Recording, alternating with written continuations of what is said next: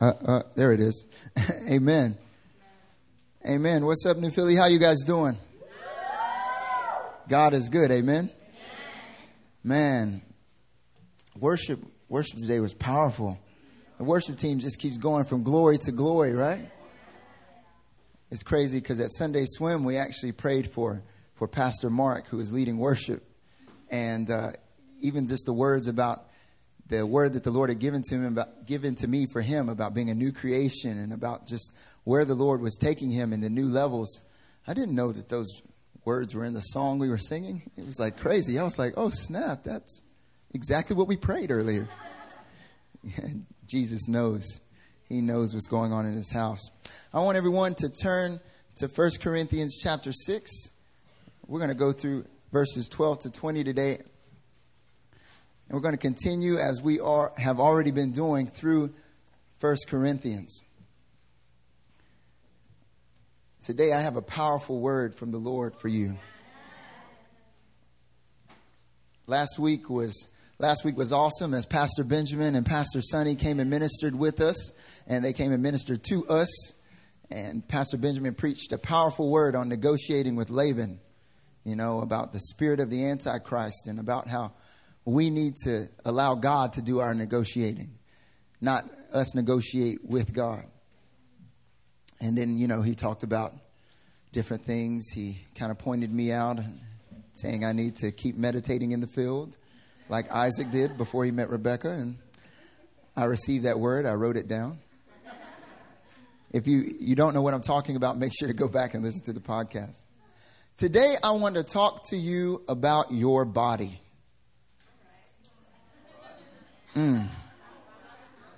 If you're taking notes, the title of today's message is Does a Body Good? Not a question, it's just a statement like milk. Does a body good? I want you to know today that Jesus, he loves your body. I'm not talking about the body of Christ, like all of us collectively. All of us, we love to say that. Yeah, Jesus loves the body. No, Jesus loves your body. Tell your neighbor right now, tell him, say, Jesus likes my body.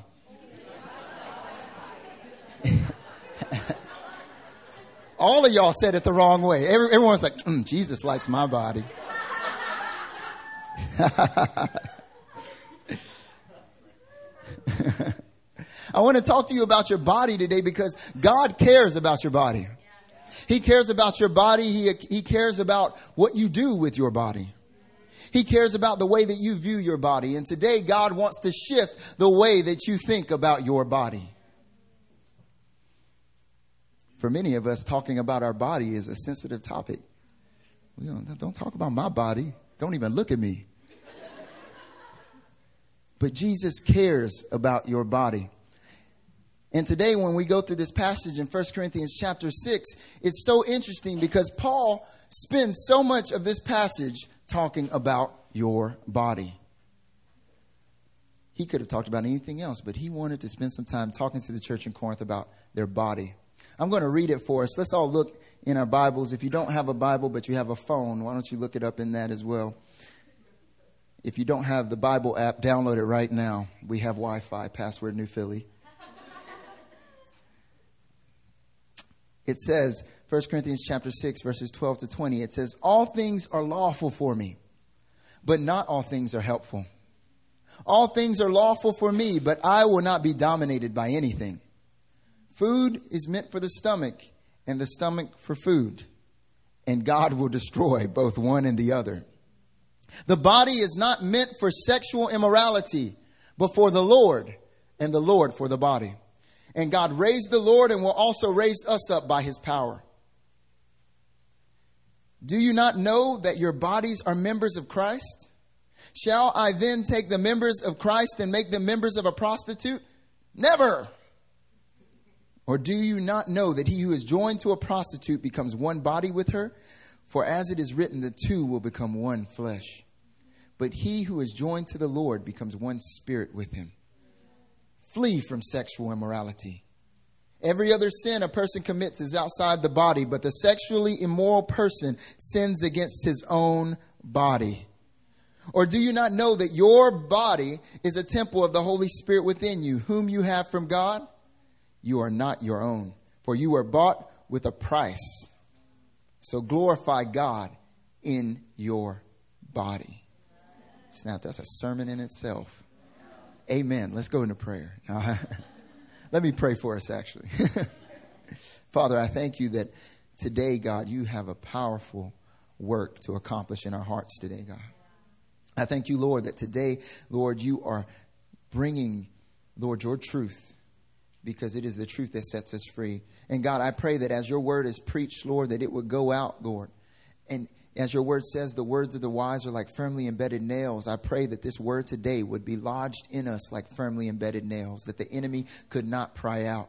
I pray that today, God, that when the word goes out, we would not just receive it with joy, but have no foundation for it to bear fruit. But God, today we would be like good soil. And that this word, as it goes out, would bear fruit 30, 60, 100-fold to your glory, God. Father, I bind the thief who comes to steal, kill, and destroy the word. And Father, I declare that it's going out to bring life abundant. In Jesus' name, amen. I'm so excited to give you this word today. I'm so excited. I'm so excited because this truth about your body is simple yet powerful. Your body matters so much to God. He cares about what we do with our bodies. He cares about how we treat our bodies. You know, in preparation for this sermon this morning, I got up. And the first thing I was thinking was like, I kind of want some noodle box. If you don't know what noodle box is, it's like the stir-fry place in Itaewon. It's like 2/3 rice and 1/3 oil. It's like, you know, it's got like a layer of oil at the bottom. It tastes so good when it hits your lips, you know. It's just so good. But as soon as I was walking towards noodle box, God was like, you're preaching about your body today. I was like, yeah, you're right. Subway. Cold cut, please. And God cares so much about your body. And he cares about your body to such a degree in which it affects everything that you do. Your body is the vessel for intimacy with him. Your body is the vessel for his kingdom to go out onto this earth. Your body is the sole place where the world is changed. The world can't be changed by any other way but through your body. Did you know that? God cares about your body. Jesus cares about your body so much that he would die so that your body would become a part of his body. Some of you are confused. What does that mean? Jesus cares about your body so much that he would die. He would take on the form of a servant, endure the cross, die, be buried, and resurrected so that your body could be renewed. He cares about your body. And here in this passage, Paul, he begins to talk to them about their body. It actually seems kind of random as we've been going through it. Before, he's talking about stealing from one another. And he talks about sexual immorality as well. But then all of a sudden, in chapter 6, he wants to start talking about bodies. It's like, what are you talking about, Paul? Where did this come from? But there's 3 things about your body that I want you to learn today. That I want to be lodged in your brain, lodged in your heart, lodged in your spirit so that you would live differently. And the first thing is that Jesus came not only to save your spirit and your soul, but your body as well. In 1 Corinthians chapter 6, in verse 12, Paul starts out and he says, all things are lawful for me. And it's because the church in Corinth, what had happened is their theology started to get jacked up. They kind of started to get this spirit of the Antichrist that Pastor Benjamin was talking about last week. They began to believe that Jesus cared about their spiritual life. He cared about their soul, their mind, their will and emotions, their feelings. But he didn't care so much about what they did with their body. So they were like, you know what? It doesn't matter. You know, I know that Christ has died for me. Therefore, all things are beneficial for me. All things are lawful for me. I can do anything I want. I can do all things in Christ Jesus. Even sleep with a prostitute. That's what they were saying. They were like, I can do whatever I want because I know that God only really cares about my spirit. So I can sleep with a prostitute today, but then go to church tomorrow and repent. I can be sexually immoral. I can lust. I can do whatever I want to do today. But then tomorrow, I know that I can just pray a prayer and God will cleanse my spirit and my soul and I'll be fine. He doesn't really care about what I do with my body. They said, all things are lawful for me. Oh, I can do anything I want to do. They actually said it twice. That's why Paul quoted it twice. He said, all things are lawful for me. And then Paul counters. He says, wait, but not all things are beneficial. All things are lawful for me. But Paul counters again. He says, but I won't be mastered by anything. That's because this theology came into the church in which they believed that God came to save their spirit. Right? Human beings, we're made up into three parts. We reflect God. And God is the Trinity. He's 3 in 1. We, in the same way, we reflect God's Trinity in 3 in 1. Body, soul, and spirit. Our bodies, right? It's the muscles that we have. It's our cardiovascular system, nervous system, the muscles, whatever else we have. What else is in our body? A brain. Brain is most of us. I read in this book that it was talking about how the brain's a muscle and therefore you need to use it. And when I read it 3 times. I was like, wait, my brain's a muscle? It's a muscle? Like it's like a bicep? But it is. It's a part of your body, right? We know that we have our bodies. And then also we know that God has given us a soul, our mind, our will, and our emotions. What we think, what we feel, and what we do. Or what we will ourselves to do. And then also that God has given us a spirit, right? A spirit that is dead in his transgressions. A spirit that is dead before meeting Jesus. But when we profess our faith in Jesus Christ, God begins to blow his Holy Spirit within us. And then our spirit comes alive. But the interesting thing in the body of Christ is that so many of us, we have faith that God can resurrect our spirit, right? If I believe that Jesus has made me a new creation, I'm alive in Christ. My spirit has come alive. We believe that Jesus has come and touched our soul. Here at New Philly, we've got a bomb H&D ministry. By bomb, I mean it's awesome. Not like a literal bomb. Where people come in and they receive inner healing. Where Jesus comes in and he shows that he is the same yesterday, today, and forever. That he cares about the things that have happened to you in your past. And he wants to touch your past. And he wants to bring healing and restoration. And he does that in the realm of your thinking. He does that in the realm of your emotions, right? When I first came to Korea, I was jacked up. Jacktified. Messed up. Because I had experienced 15 years of abuse. 15 years of which I was told every other day, you suck, you are nothing, you are ugly, you are not smart, you will never amount to anything. Everything you do will fail. So when I came to Korea, that was pretty much my mindset. That was what motivated me, this desire inside of me to show that all those words weren't true. And my emotions and my mindset, all of that was jacked up. People say anything negative to me and I get angry. Say, Marcus, you need to try better. Shut up. Hate you. But Jesus came in and he brought healing. He brought inner healing and he began to touch every area of my life. But Jesus didn't just come to save your spirit and your soul. He also came to save your body. Amen? He came to touch your body. He came to come in and bring healing and restoration to your very body. Earlier this week when I was sitting in Starbucks and I was praying up in Starbucks, people were looking at me like I was weird. So I was up in there like, God, you are holy. I'm just worshiping you. And then all of a sudden, I opened up my eye 1 second and this Korean girl walked by me and she was like, I don't care. I'm unashamed. I didn't get that crazy.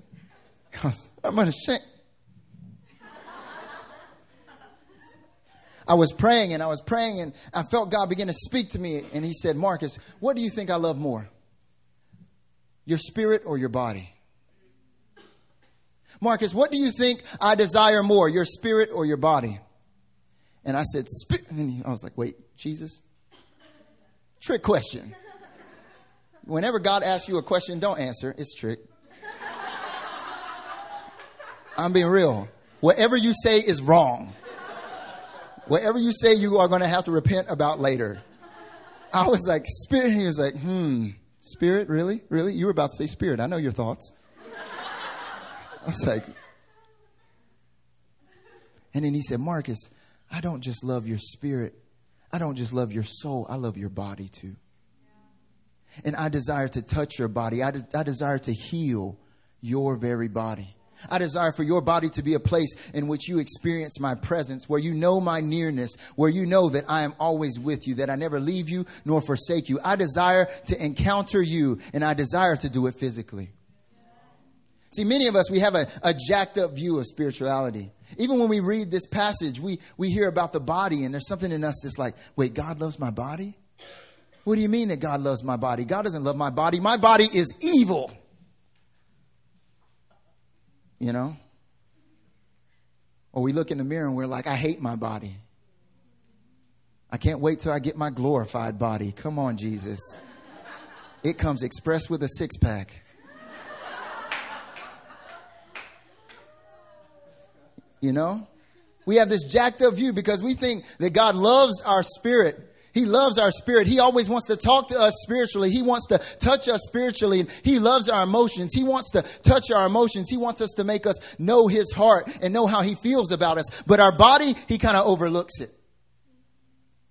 Our body, he doesn't really care about, or he doesn't actually like the way that I've been made. You know that theology, that idea that you're waiting for your glorified body and it's going to come and you're going to have everything you always wanted. You need to learn to love your body that you have now. I was hanging out with some of the Living Hope sons and some of the New Philly sons. We were all hanging out together. And I was with brother David O. Do you know David O? He goes to Hillside. He's the brother I went to Goonsan with, that trip that shall not be named. It was like the worst trip of my life. And we went there together, and we're hanging out with some of the Living Hope brothers. And David is, he freelances as a model. So when people ask what he does, he says, I'm a model, right? I'm sitting beside him like, bless you. If I was like a couple inches taller, I'd be a model too. But we're sitting there and we're all hanging out. And all of a sudden they ask David what he does. And they're like, he's a model. And the Living Hope sons, the brothers, they're tripping out. They're like, what? You're a model? I knew it. Look at him. He's so good looking. He's a model. Man, you're a model. You're awesome. You're awesome, man. He's so awesome. One brother in particular, he was just raving about how, like, he just kept looking at David. And I was like, bro, you need to calm down. And then all of a sudden he looks at him and he says, David, critique me right now. Critique me. And I'm sitting there like, what? What do you mean? He's like, okay, if I wanted to go into modeling, tell me what I need to fix. And David's like, no, I wouldn't. I don't want to do that. He's like, no, do it. Tell me what Korean model agencies would say. And then David goes, all right, well, you need to fix your nose. And the guy goes, I knew it. I knew this thing was getting in the way. I knew it.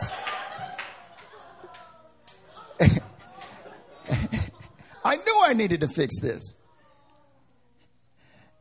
And at first I was like laughing because it's kind of funny.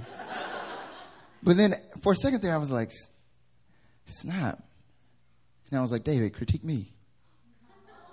And I was like, actually, no, don't critique me. I don't want to know what you have to say. Shoot. Because Satan tells us all the time what we need to fix. You know? But you need to learn to love your body, because that glorified body, when you get resurrected and you look down at that sea of glass, it's going to be you. It's going to be you that you look in the mirror at all the time right now. You know, there's some people in Korea that are going to be real surprised when they get before Jesus.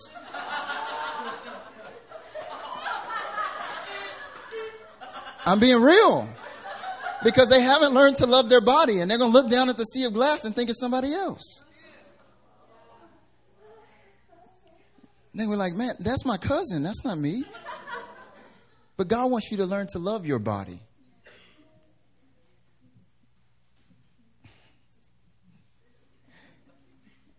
It's because Jesus desires to touch your body. He desires for your body to experience him. He desires for your body to be the place in which his presence is always manifest. You know, that moment when God spoke to me and he said, Marcus, do you think I love your spirit more than I love your body? My shoulder I was experiencing so much pain in my shoulder. And he asked me that question. And as soon as he asked that question, I felt his hand touch my shoulder. And I felt all the pain leave. And he was like, Marcus, you thought that you'll just endure the pain, and you'll endure the self-hatred, and you'll endure all these different things about your body and your image that you don't like. You'll just endure that as long as I touch your spirit and your soul. But Marcus, I love all of you. Marcus, I desire to touch all of you. You know, Jesus had a situation like this before. He said it was where he was out there ministering, and some guys bring a paralytic to Jesus. They bring a paralytic to Jesus, and they sit the paralytic, the guy who's lame, they sit him at Jesus' feet. And Jesus is kind of gangster. Jesus just looks at him and he goes, son, your sins are forgiven. The guy's still paralyzed. He's just laying there looking at him like, thank you. You know, they didn't bring me here for you to do that. I came for healing, Jesus. He's still laying there. And Jesus is like, your sins are forgiven. And then some of the Pharisees, they begin to snicker because they were like, what, he's going to forgive his sins but not heal him? And Jesus, he discerns their thoughts. So he hears their thoughts and he says, what do you think is easier? For me to forgive his sins or for me to heal his body? Once again, trick question. What do you think is more difficult for Jesus to do? Many times we think that it's easier for Jesus to forgive our sins than heal our bodies. Many times we think that it's easier for Jesus to touch us spiritually than to touch us physically. But in that situation, Jesus looked at the paralytic and he said, just so you know that the Son of Man has authority both on heaven and on earth, son, get up. And all of a sudden he gets up and walks off and everyone's in awe. What Jesus was saying there, he wasn't saying it's harder for me to heal people. He was saying for me to forgive your sins is the hardest thing I have to do. That's the hardest thing. That's the mountaintop. Everything else after that is easy. For me to touch your soul is easy. For me to touch your body, that is easy. That's the first thing on the totem pole. See, we got to begin to shift our mindset about how God views our bodies. Oftentimes we pray and we pray and we pray and we think, God, if I reach this certain level of spirituality, then your promises will manifest in my life. If I reach this certain level, then all of a sudden your promises will manifest in my body and in my family and everything else around us. But God says the natural realm is the easiest realm. It's the soul and the spirit that is harder. And he's already done that. So what does that mean for our bodies? When we pray for healing for people, a lot of times, I remember the first time when I went to Thailand with a team, and we had a lot of new people who had never went on missions before. And I did an altar call for healing. And we had people come up and they were sharing words of knowledge. So they prayed and asked God, what do you want to heal today? And God would just speak to them, and then like a back, a neck, an ear, a knuckle, God would just say some stuff, and they would say it. And sometimes you'd be like, what? And then all of a sudden someone would stand up and be like, that's my problem, right? And then I released the team, go pray for them. Go just lay your hands on them and we're going to begin to pray for them.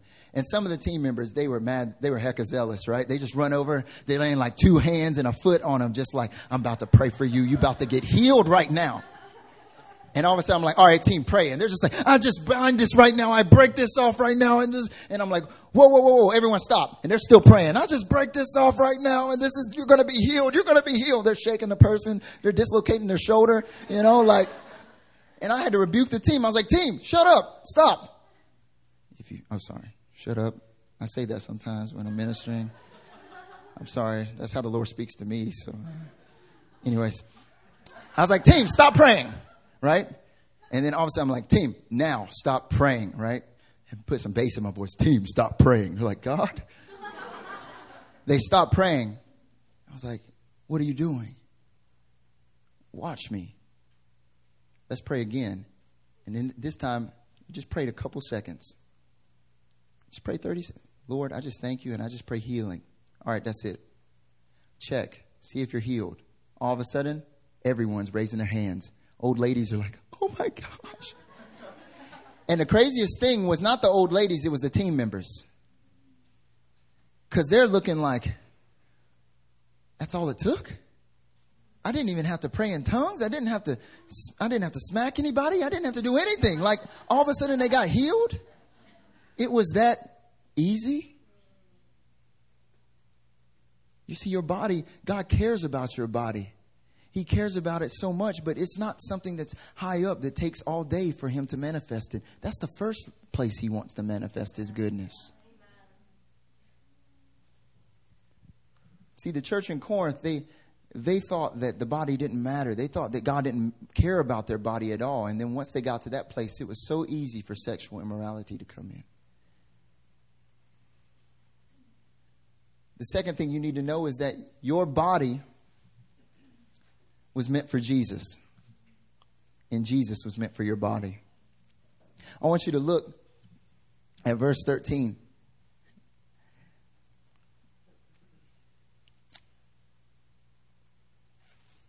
It says, food is meant for the stomach and stomach for food. And God will destroy both one and the other.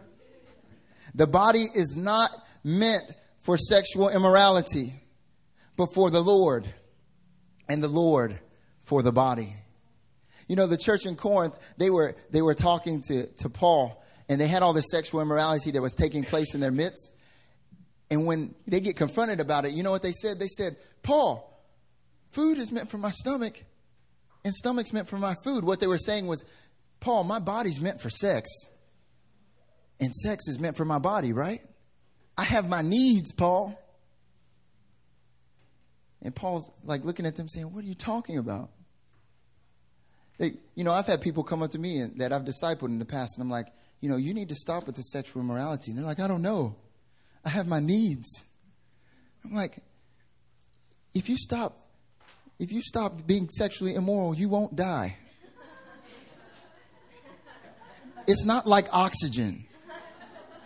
I have my needs, Pastor. I need this. I need sex. I have my sexual needs, Pastor. If I don't have sex, what's going to happen to me? I have these hormones and I have these. I'm like, how old are you? 14?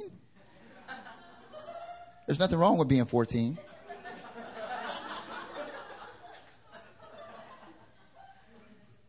But they're like, I have these needs.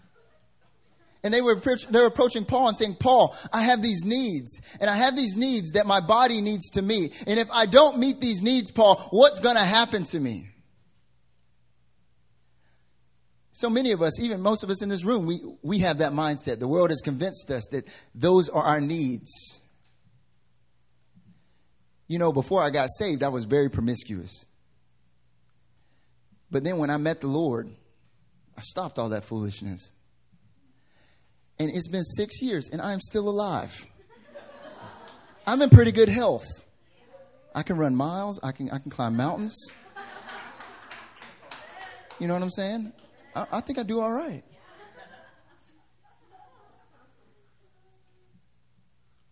See what Paul, but then after they say that, Paul counters. He says, check it out. Your body is not meant for sexual immorality. He says, your body's not meant for sexual immorality. Your body is meant for the Lord.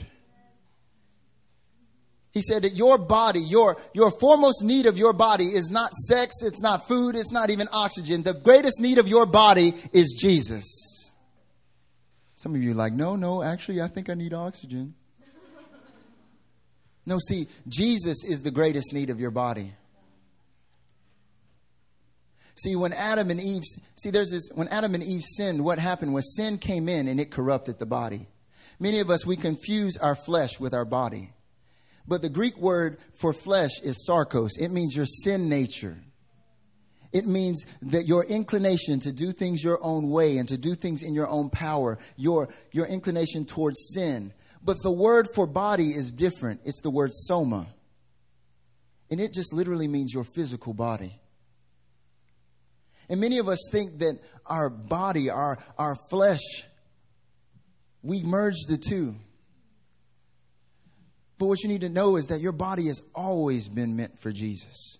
Your body has always been meant to be in oneness with Jesus. Is the greatest need for your body. When he took the sin, when he took your flesh and put it to death on the cross, he did it so that he could touch your body. He did it so that he could manifest his goodness to your body.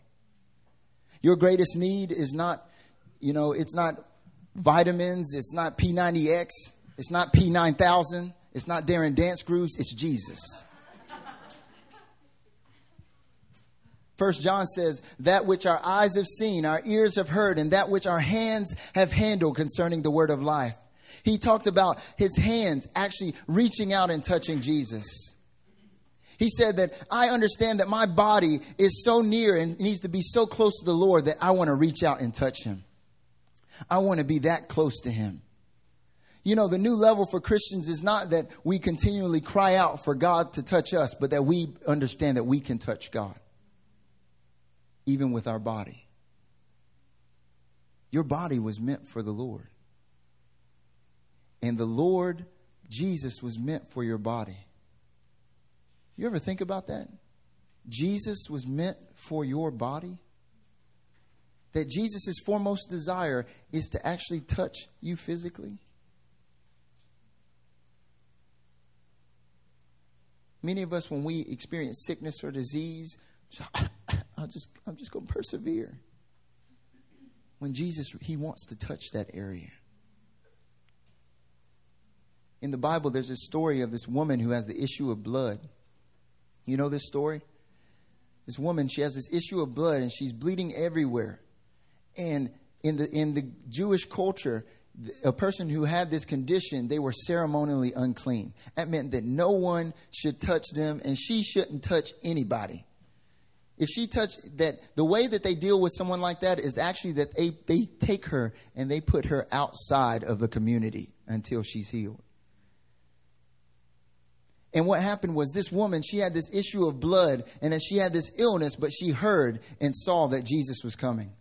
She heard and saw that Jesus was coming. And so what does she do? Jesus is surrounded by people, but she goes through and she just starts fighting through the group of people. And she reaches out and touches Jesus. She reaches out and touches Jesus. Jesus is talking to people. He's teaching. He's doing. And all of a sudden, he doesn't even feel someone touch his garment. But it says that Jesus felt power and virtue leave him. He's like, blessed are the poor. Blessed are the... Hold on. Time out. Somebody touch me. Who touched my robe? This robe is silk. Who touched this?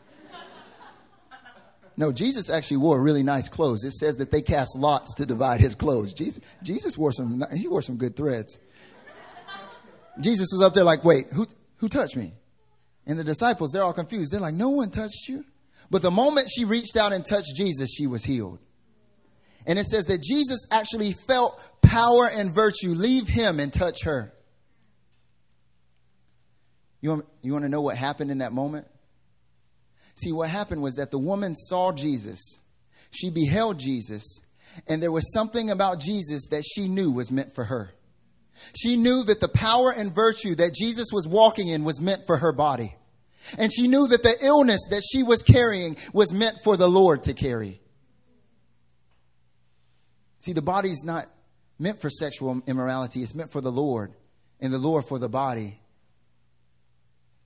She knew that if she went and she reached out and she touched Jesus, that power was going to leave him and it was going to touch her. And now all of a sudden, Jesus' nature she was going to take part in. Jesus never got sick. Jesus always was walking in complete health. And as she reached out and touched Jesus, Jesus' nature became hers. And all of a sudden, they're one in that area. But for many of us, we're reaching out and touching other things. See, what Paul's saying is that when you reach out, when you don't believe that the power and virtue that God has is for you, and that the sin that you carry, God can take away, the illness that you carry, God can take away, the sickness and disease, not even sickness and disease, but maybe those habits that manifest in your body that you feel like will never go away.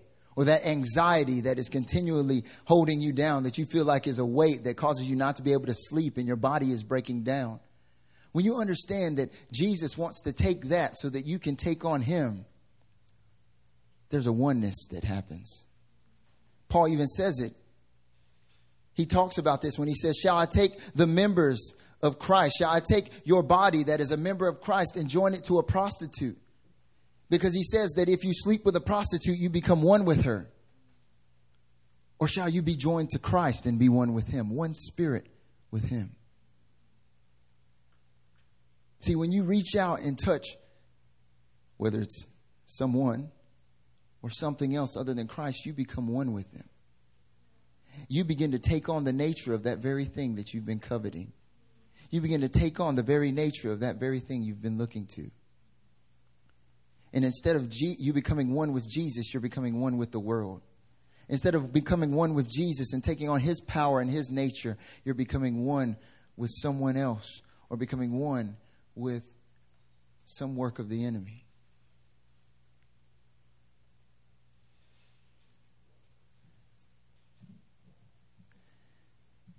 See, sexual immorality is no different than this concept I'm speaking to you about, because it's all pointing to a level of oneness.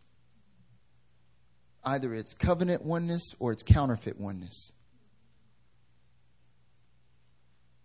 See, what happened when that woman stretched out and she grabbed Jesus is she became intimate with Jesus. And when she became intimate with Jesus, they became one. What are you reaching out and becoming intimate with? What are you becoming one with? Is it Jesus or is it something else? See, intimacy in covenant is worship. Intimacy in covenant is worship. When that woman stretched out and she grabbed Jesus' garment, Jesus turned to her and he credited it to her. He credited her faith. He said, wow, your faith has made you well. He understood that she looked at him and she understood that Jesus had a nature that could touch her body. But intimacy outside of covenant is idolatry. See, what Paul was speaking to is he was saying, you're being sexually immoral. You're stepping outside of the boundaries of the covenant. You're stepping outside. And now all of a sudden, you're worshiping other things. You're believing that this prostitute can meet your needs more than Jesus can. And all of a sudden, what happens is idolatry comes in because you're looking to something else to provide that power, that virtue and nature for your body. Why is this important? Why is this important? It's because your body is the temple of the Holy Spirit. The third thing is that your body is the temple of the Holy Spirit. Everyone say, my body's a temple. You know, growing up, I used to, like, of course, little kids in the hood all listen to gangster rap. And so I used to, like, always take, like, little ballpoint pens. And I would, like, draw, like, fake tattoos. You know, I, like, put Thug Life across my stomach. Don't judge me. I was like, Tupac did it. I can do it. And I remember my mom come to me. My mom wasn't even a believer, but my mom comes, she's like, what are you doing? Your body is a temple. I was like, I don't know what you're talking about. I was like, Indiana Jones? Like, what do you mean? Like, my body's a temple. I don't know what you mean. Even today, many of us, when we hear that your body's a temple, we're like, yeah, my body's a temple. Need to take care of this. Stop eating McDonald's because it's a temple. But Paul, when he said that your body's a temple of the Holy Spirit, he meant something so much more than just you need to eat better. He meant even much more than you need to stop being sexually immoral.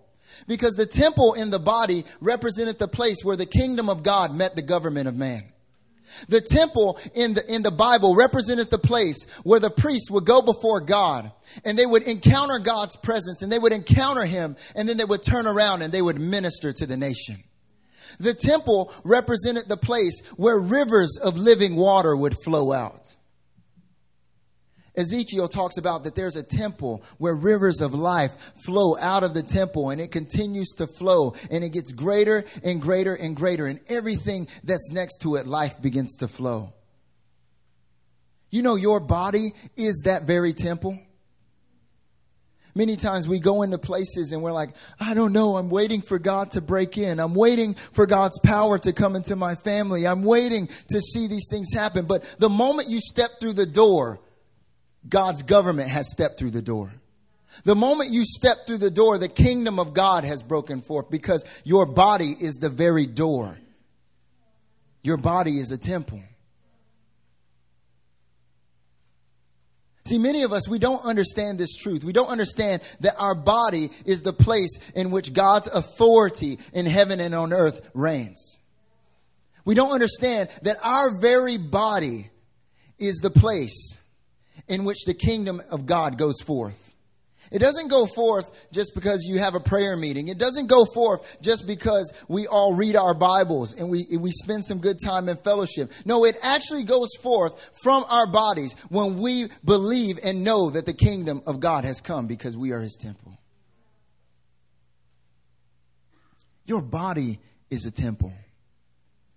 That's why Satan attacks your body. That's why Satan attacks your body with all these lies about your self-image.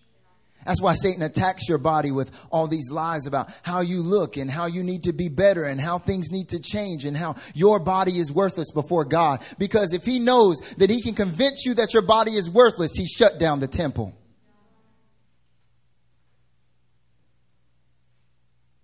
And then when you walk into that area that you feel is dark, you're praying for light, but the light's already inside of you.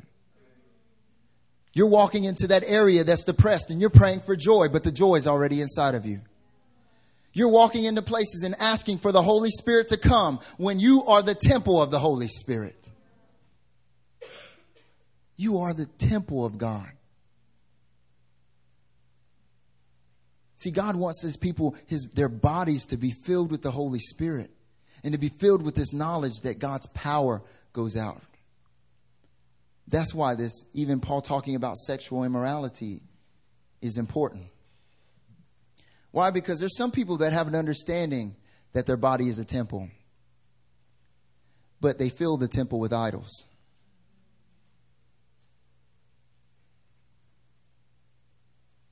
Sexual immorality is idolatry. Covetousness and lust is idolatry. And actually, Satan, he cares that it concerns him if you know that your body is the temple. But really what he really is concerned about is whether or not you know your body is the temple of the Holy Spirit. Whether or not your temple is filled with the Spirit or with something else. See, what happens when we are sexually immoral, when we are lusting, or when we are coveting, or when we are filled with fear or anxiety, we begin to take something else and begin to put it on the altar. We begin to make it the place of worship inside the temple. And now all of a sudden, the only spirit that goes out is that spirit that's connected to that idol. Now all of a sudden, everyone else around you is filled with anxiety and lust. And it's because inside of you, there's an idol that's been placed. I want to talk to you real briefly about sexual immorality and something that a revelation that God gave me this week regarding sexual immorality. And it has a lot to do with idolatry. It has a lot to do with whether or not we are allowing idols in our heart or not. Whether or not we are setting up idols to another God. I mean, it would be crazy if someone came in this room and set up a Buddha and started worshiping, right? We would fly kick them, right?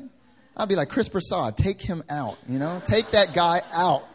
Chris Prasad just pick him up by his neck and just, like we would be tripping out if someone came in and set up some like new age crystals and started worshiping up in there. We would drop kick them.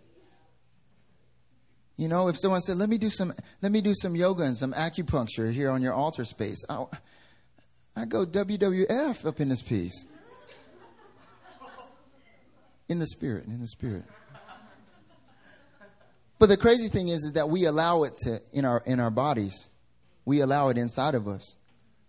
We'll outlaw it in these four walls, but inside we allow all kinds of idols to get in. You know, this happened. Like, what if someone came in and set up a golden calf? You know, we wouldn't be like, oh man, that's a nice calf. No, we would kick that mug. We'd take it out. You know the story of the golden calf? What happened is Exodus chapter 32. Moses went up to the mountaintop and he was meeting with God. Moses was meeting with God. He was having a prayer meeting with God. He was encountering God in his body. It was not some spiritual experience. God came and met him. And when God was meeting him, what he was doing was he was giving Moses he was reiterating to Moses the covenant. He was telling Moses once again the promises of God that had been given to him. But then what happened was Moses was up there for 40 days. And the people there, they started tripping out at the base of the mountain because Moses was gone for 40 days. You know, it's like some people who are waiting for, like, it's like 40 days is 40 years or something. Moses is gone. This sucks. Why is Moses delaying this? I can't believe Moses is gone. I got an idea. Let's set up an idol to worship as God because Moses ain't coming back. Because there was delay, they doubted that God was going to provide for him. And doesn't that happen with you and I? Whenever we think that God is delaying in fulfilling a promise, the first thing we want to do is fashion something else and call it God. We want to make something for ourselves. We want to make our own way and then say that God has blessed us. They created an idol and then all of a sudden they started worshiping that idol. You know, when sexual immorality comes in, it usually comes in because people think that God's delaying in providing for their desire for a spouse. I've got these needs. And God's taking all day. He's taking 40 years. You know how long Abraham waited? You know how long Moses waited before he met his wife? That John was like 80 years. It was crazy.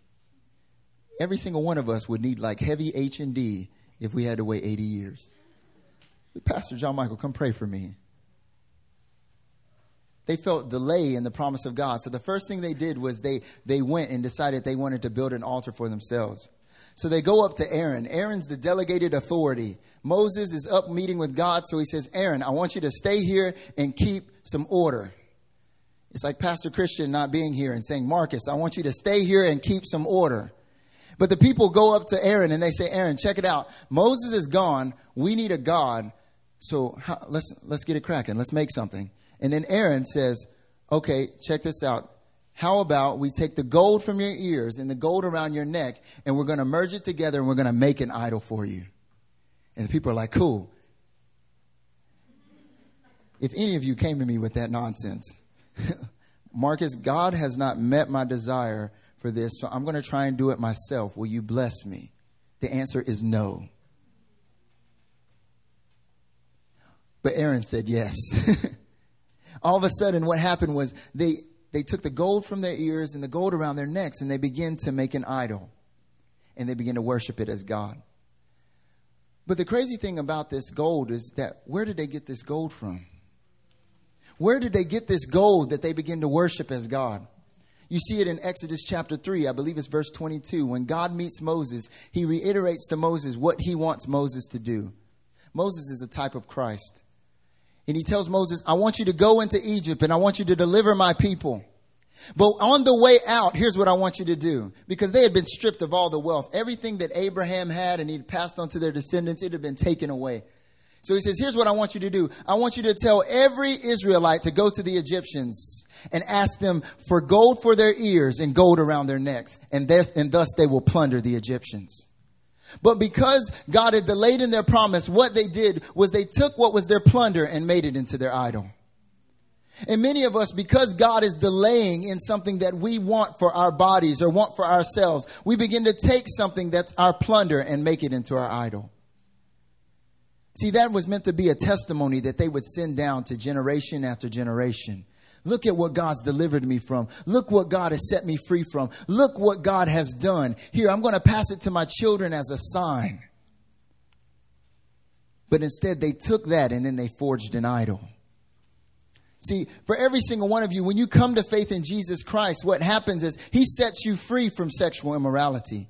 He sets you free from anxiety. He sets you free from depression. He sets you free from every yoke of the enemy. The word of God says that this is the reason the Son of Man appeared, to destroy the works of the devil. It says that Satan was crushed under his feet. His power is null. And therefore we plunder him. Everything that he's delivered us from in faith in Jesus Christ, it's our plunder. And it's meant to be things that we tell our children, who tell their children, who tell their children. Did you hear about how Marcus, Grandpapa Marcus, Paul Marcus, that's what I call my grandpa, Paul Marcus got delivered. He used to be mad promiscuous. He used to sleep around all the time. Yeah, he thought he was a player. But God touched him and God rocked him.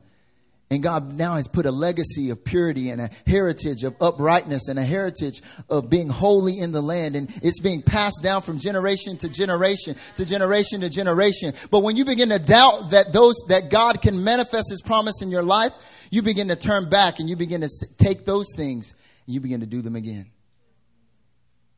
The testimony that was supposed to be your plunder, now all of a sudden you're looking back and talking about the good old days. Man, wasn't it so much fun when I used to sleep around? Wasn't it so much fun when I used to get drunk? Wasn't it so much fun? Wasn't it so much fun when I used to look at pornography? Wasn't it so much fun when I used to struggle with masturbation? Wasn't it so much fun? And all of a sudden you begin to step back in. And what was meant to be your plunder becomes your idol. What does this have to do with our bodies? All of a sudden you begin to take what is your idol and you begin to bring it in to the temple of the Holy Spirit, this body. And when you bring that there, it quenches the Holy Spirit. So now there's no more kingdom influence. Now there's no more God's power going out. And the only thing that gets destroyed is not the works of Satan, but you. What happened to the Israelites is they continued to bring idols into the temple of God. And they continued to defile the temple. And then after a while, the temple was destroyed. And the influence that was supposed to go from generation to generation did not happen. But I'm here to tell you today that doesn't have to be our story.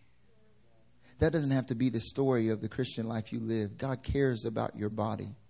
And it's meant for him, and it's meant to manifest his power. It's meant to experience his goodness, and it's meant to spread it on the earth. Let's pray.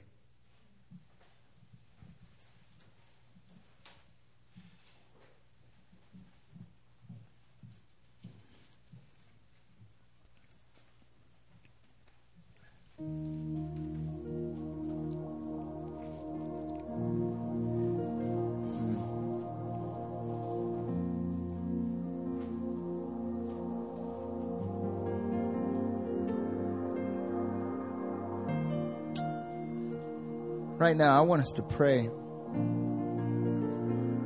And I believe that God's going to begin to manifest his goodness today. And he's going to manifest it upon your very body.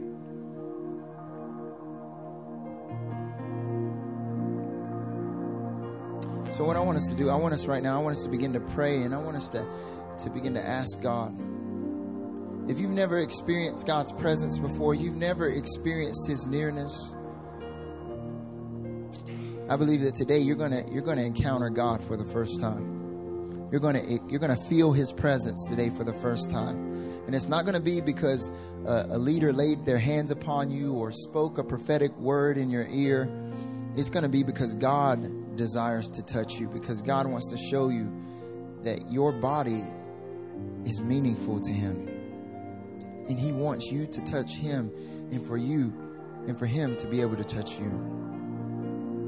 So right now, I want us all just begin to pray. And I want us to begin to pray for just God's presence to begin to just fill this place right now. Jesus,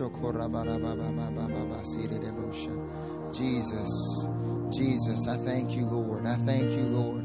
I thank you, Lord. I thank you, God. If you've never experienced God's presence before, you've never experienced him physically, and it's something that you've been desiring, I want you right now, just begin to ask God, God, touch me, Lord. God, touch me, Lord. I want to experience you, God. The Christian life is not just about teaching. It's not just about having some good feelings. No, it's about encountering God. That's what it's about. All of that points to encountering God. I want us right now all to begin to pray right now. I want us to pray for encounters to happen in this place. Everyone in this room, I want us all to begin praying. God,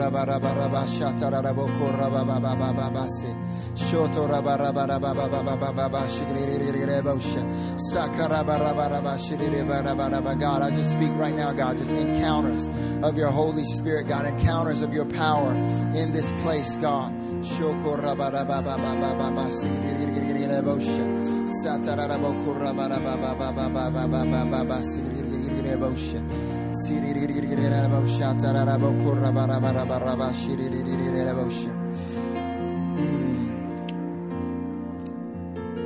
Everyone keep praying, keep praying. I believe right now God wants to heal some people in this room. I believe that God wants to heal some people in this room right now. So if there's an illness or just any sickness, disease, or pain, or any pain anywhere in your body, I want you to just stand to your feet right now. I believe God's going to begin to break out with healing in this place.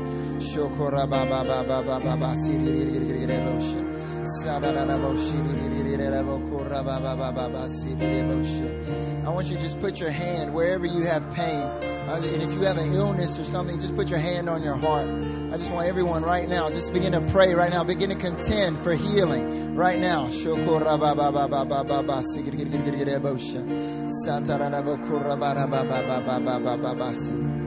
Jesus. Jesus.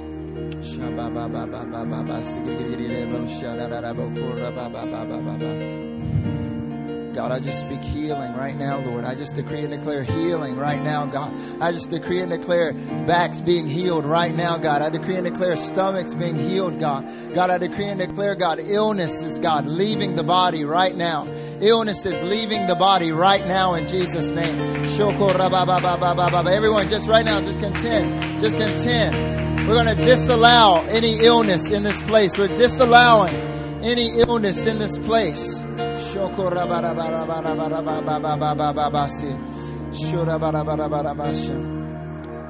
What I want you to do now is, if you're seated, I want you to go up to someone who is standing, and I want you to just go around them. And before we keep praying, I want you to check. I want you to help them check to see if they've gotten any healing. Everyone, go ahead, begin to move. Get near someone. We're a family here. This isn't a movie theater. So if you're standing, raise up. If you were standing before, raise up your right hand. Raise up your right hand so people know to come up to you. I want you to check it. Check and see if you still have pain. Does anyone still? If you don't have any pain, or you feel 80% better, I just want you to wave your hand. 80% better. Does anyone feel 80% better? All right, I want us to pray again. I want you to lay your hands on the people that you're rallying around. And I want you to just come into agreement. And the person who's standing there, we're going to do the same thing we did at Joint Prayer. I want you to pray, and I want you to disallow this from taking place in your body any longer. Disallow this pain. Disallow this discomfort. And I want you to begin to declare healing and begin to believe for your healing. And if you're standing, you're standing with them, come into agreement. Say amen like you mean it, and come into agreement with them. Apply your faith right now. Everyone, let's just start praying. Let's just start praying. Thank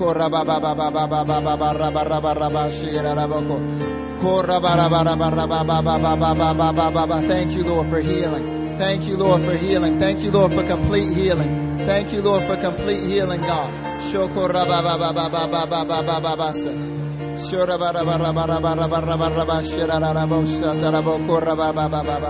Lord, we disallow illness. We disallow pain. We disallow sickness, God. We disallow it here, God. Lord, we speak complete healing, God. We speak complete healing, God. Lord, we thank you. We thank you. Begin to thank Him for your healing. Begin to thank Him for the healing. God, we thank you for it, Lord. We thank you that pain is leaving the body right now.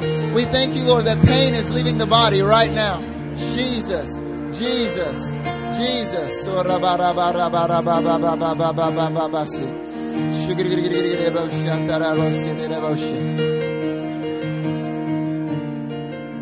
I want you to check right now. I want you to check and see if you're healed. I want you to check right now. Come on. Check and see if you still have pain. If you feel better, just wave your hand. I want to see. Come on. There we go. Come on. We got to celebrate these healings. Come on.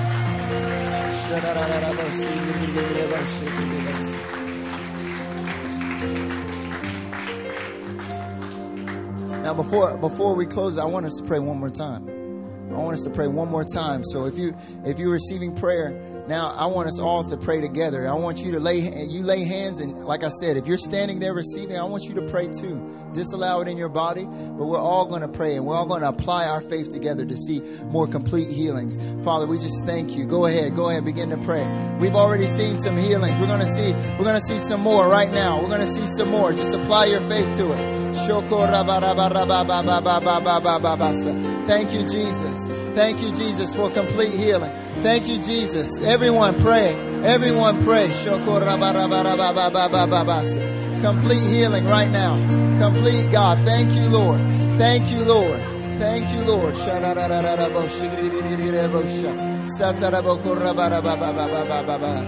Jesus.